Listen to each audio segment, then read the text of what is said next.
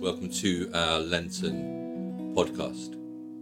Henry Nouwen writes, I have slowly become aware of what my Lenten practice might be.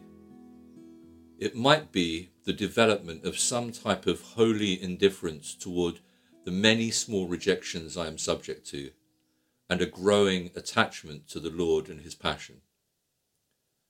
I'm constantly surprised at how hard it is for me to deal with the little rejections people inflict on each other day by day.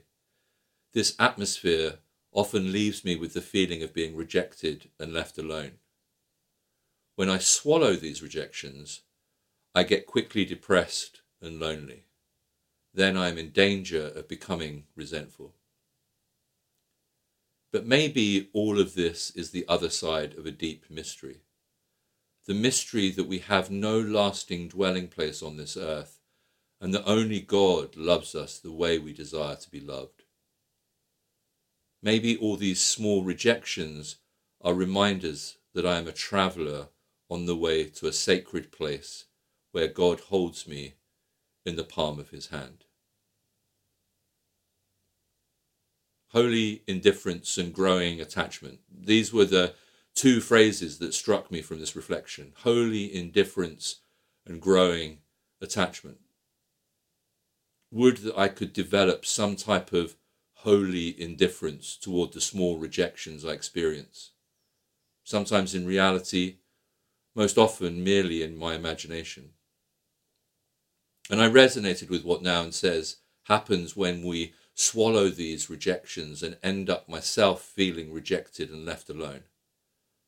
How that quickly spirals downward towards a sense of fear of disconnection and aloneness, and I too find myself in danger of becoming resentful. But how my heart and soul long for a growing attachment to the only one who loves us the way we desire to be loved. For we are but strangers passing through, aliens in a strange land.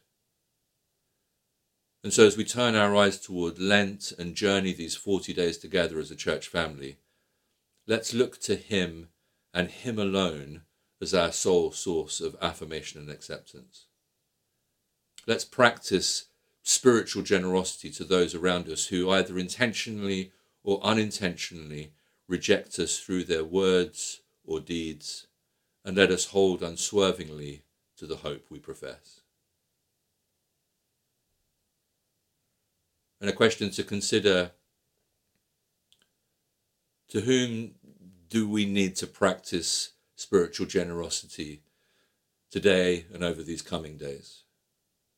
To whom do we need to practice spiritual generosity today and over these coming days?